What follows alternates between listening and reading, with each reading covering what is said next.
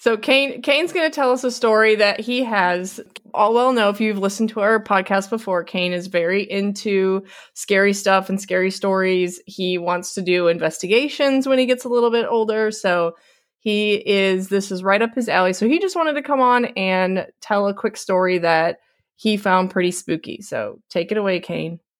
So this story is called The Car Accident. It was a Christmas dance. These two kids, Jacob and Emily, went to the same high school, but they did meet for the first time during the Christmas dance. He had come by himself, and so had Emily. Soon, Jacob decided that Emily was one of the nicest girls he had ever met. At 11 p.m., Emily said, "I have to leave now. Can you give me a lift?" "Sure," Jacob said. "I've got to go home too." "I accidentally drove my car into a tree on my way," Emily said. "I guess I wasn't paying attention."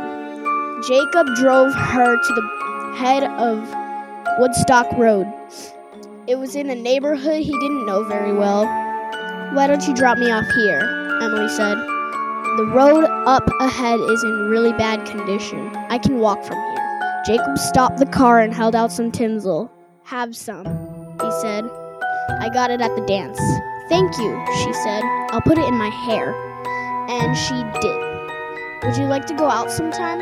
To a movie or something?" "That would be fun," Emily said. After Jacob drove off, he realized that he did not know Emily's last name or her telephone number. "I'll go back," he thought. "The road can't be that bad." He drove slowly down Woodstock Road, but there was no sign of Emily. As he came around a curve, he saw the wreckage of a car ahead. It had crashed into a tree and caught fire. Smoke was still rising from it. As Jacob made his way to the car, he could see someone trapped inside, crushed against the steering column. It was Emily. In her hair was the Christmas tinsel he had given her.